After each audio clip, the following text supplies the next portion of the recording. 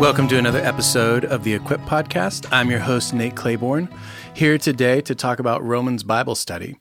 It's been a few weeks since we've talked about Romans Bible Study on the podcast, and some of that's been because of some schedule changes. We didn't meet for Easter. I was out of town for a week, but we did meet last week, and we are going to continue to meet through the end of this month as we finish our series in Romans, really focusing on chapter 8. So last week 2 weeks ago, I wasn't there, and I left everyone with a assignment to evaluate the different views on Romans chapter 7, specifically Romans 7, starting in verse 7 through the end of the chapter, where Paul is talking in the first person.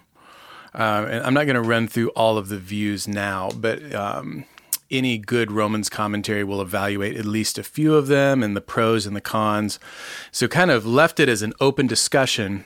And then this past week, we reconvened and I got some feedback on the discussion itself and then kind of put out somewhat my view, but I'll be honest, I'm still even rethinking some of the things as I've been preparing for this study and just kind of thinking about Romans 7.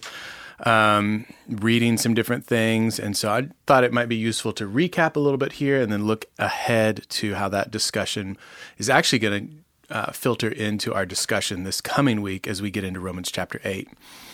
So just to summarize briefly, I think I'm partial to the view that Douglas Moo talks about in his Romans commentary, where the I that Paul is using in Romans 7 through 25, is not necessarily autobiographical, but is more describing the life that Israel experienced under the law. And Paul is presenting the view as if it's his own, or at least using the first person to establish some solidarity with Israel as they experience life under the law. Some of the reasons for this, you can see, I know this is not Israel, but it's still part of the Old Testament history. You can see some correlations in 7:7 through 7:12 with the Adam story. And Adam has already been a figure in Romans up to this point. Israel has been a figure as well, but really since I think it was since we had Abraham in chapter 4, Paul hasn't been drawing the distinction as much between Jew and Gentile, but has been treating humanity in a more universal sense. Hence his emphasis on solidarity with Adam in Romans chapter 5. So I know at first blush it might seem like a stretch to say that when Paul says I this, I that, he's not talking about himself. But one of the things that stuck out to me in some of the reading that I did and some of the research and the commentaries is that it wasn't, I think a fair way to say it might be when we read Paul saying, I this, I that, in an extended way, kind of like what's going on here, our default assumption is that he's presenting his view because that's the way we would write and the way we would speak. I don't think it's fair to say that that is the default assumption in the ancient world, at least, especially at a rhetorical level, in a public speaking rhetorical sense. The I language, first person perspective, was often used to present a view that you would then disagree with. So that doesn't necessarily mean that's what Paul's doing here just because other ancient people might have done that at some point in time. But it does mean we should not be quick to just assume it's Paul being autobiographical and then try to decide, is he talking about his current experience, his experience growing up as a Jewish boy, his experience as a Pharisee before he came to worship Jesus as Lord? You kind of can bracket that off a little bit. The second piece that kind of pushed me to rethink this a little bit more is when Paul talks about verse 9, he says, I was once alive apart from the law, but when the commandment came, sin came alive and I died. That's very difficult to square with the way Paul describes his life elsewhere under the law. And it is also, as he's recapping things in 7 through 12, is recapping things in the past tense.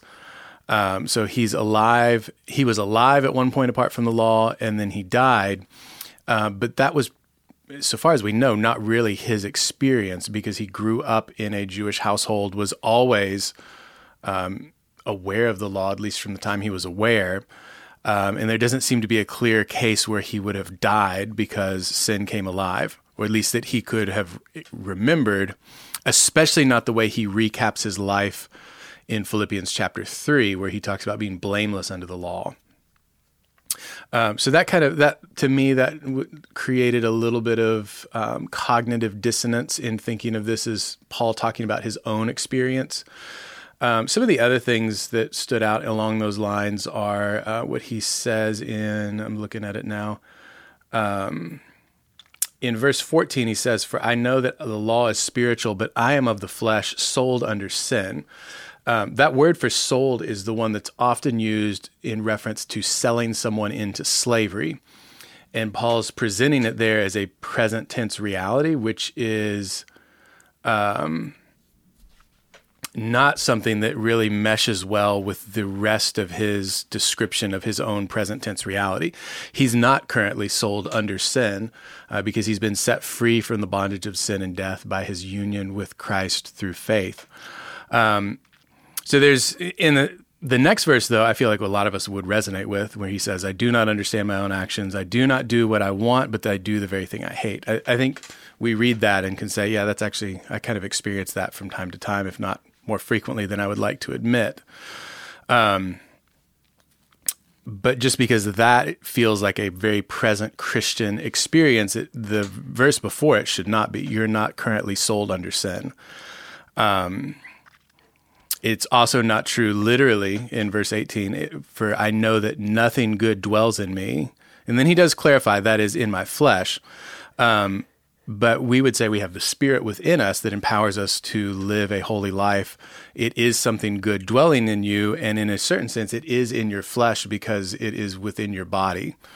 So I know flesh can mean several things and be used in different ways. But that's just one of those other examples of something that it didn't quite jive with the idea that this is Paul talking about his normative Christian experience, but it also doesn't jive with Paul talking about his experience under the law, given what he says elsewhere. But it does seem to mesh well with how Israel would have experienced living under the law, given the way the rest of the Old Testament unfolds. So there are larger reasons for why that might be the best view here. I would encourage anyone who really wants to dig into Romans to make the effort to purchase that commentary by Douglas Moo. But if you don't want to start there, even some other shorter commentaries, John Stott's a good person to turn to. I found Colin Kruse helpful. That's Kruse, Kruse. I guess I could put these in the show notes. But it's a worthy text to continue to wrestle with as we try to make sense of how it might apply to our Christian life today and what Paul is really getting at. For this coming week, one of the things that this will actually continue the discussion is, I think, one of the conclusions we kind of came to in our own discussion that kind of, depending on your view, was that Romans 7 can capture what it feels like to live the Christian life, but it is not necessarily what the Christian life is designed to be like, given what Paul is going to go on to say in chapter 8. So that's a point that we're going to return to this Sunday, and I think it might be helpful to just read through this first part of chapter 8 that we're going to talk about, and maybe tease out a couple things that we'll focus on. So let me read starting in verse 1 of chapter 8. Paul says, there is therefore now no condemnation for those who are in Christ Jesus. For the law of the Spirit of life has set you free in Christ from the law of sin and death. For God has done what the law, weakened by the flesh, could not do. By sending his own Son in the likeness of sinful flesh and for sin, he condemned sin in the flesh in order that the righteous requirement of the law might be fulfilled in us, who walk not according to the flesh, but according to the Spirit. For those who live according to the flesh set their minds on the things of the flesh, but those who live according to the Spirit set their minds on the things of the Spirit. For to set the mind on the flesh is death, but to set the mind on the Spirit is life and peace. For the mind that is set on the flesh is hostile to God, for it does not submit to God's law. Indeed, it cannot. Those who are in the flesh cannot please God.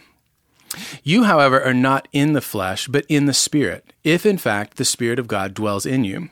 Anyone who does not have the Spirit of Christ does not belong to him. But if Christ is in you, although the body is dead because of sin, the Spirit is life because of righteousness. If the Spirit of him who raised Jesus from the dead dwells in you, he who raised Christ Jesus from the dead will also give life to your mortal bodies through his Spirit who dwells in you. Now, we'll also talk about 12 through 17, but I just wanted to pause here. Actually, I should be clear. We're going to be a little fluid for these next 3 weeks in Romans Bible study. We need to cover all of chapter 8, but we may find that we need to spend more time in certain sections. The last week, we're only covering the last 8 verses of the chapter. And so we may slow down a little bit here and speed up a little bit later. We'll just kind of see who shows up and how the discussion goes. Will largely determine how much of the text we do each week. But I hope it stuck out as I was reading through that in this first part of chapter 8, Paul is really drawing a contrast between two mindsets and the fact that we are no longer under the law of sin and death, and so are free to set our minds on the things of the Spirit, but could also still, because of habit and addiction, set our mind on the things of the flesh and live as if we are still under the law of sin and death. He really is presenting two options before us and explaining that because of the Spirit, because of Christ, we have the power to live in a certain type of way, but we don't just automatically do that just because we have the Spirit within us. Just pointing that out briefly. I'll read 12 through 17, and then we will wrap up here. Paul continues in verse 12, "So then, brothers, we are debtors, not to the flesh, to live according to the flesh. For if you live according to the flesh, you will die. But if by the Spirit you put to death the deeds of the body, you will live. For all who are led by the Spirit are sons of God. For you did not receive the spirit of slavery to fall back into fear, but you have received the Spirit of adoption as sons, by whom we cry, Abba, Father.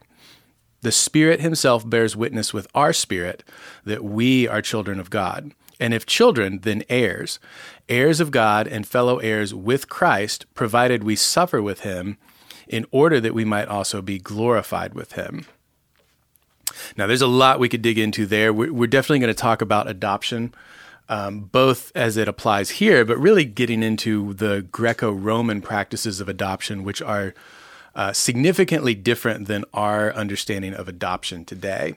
The main difference in this case would be you would choose a person who is, in some cases, already an adult and adopt them as your child legally so that you could then pass on your estate to them. It was far less about providing a home for underprivileged children who don't have parents otherwise. In some cases, you might adopt someone who has two parents still alive and may actually still live with them. So that's a very different sort of thing than what we commonly practice today. They're in continuity, but there is a difference, and that explains why he jumps from sons to heirs so quickly. We also should probably talk a little bit about how the connection between suffering and glorification and how that plays back into putting to death the deeds of the body, and whether that is what that actually might mean. So as you can see, there is a lot that we could be unpacking here in chapter 8. I don't see us getting into the next section. That's definitely going to be the following week. But I'm looking forward to being back again together this coming Sunday, talking about Romans 8 and seeing where the discussion takes us.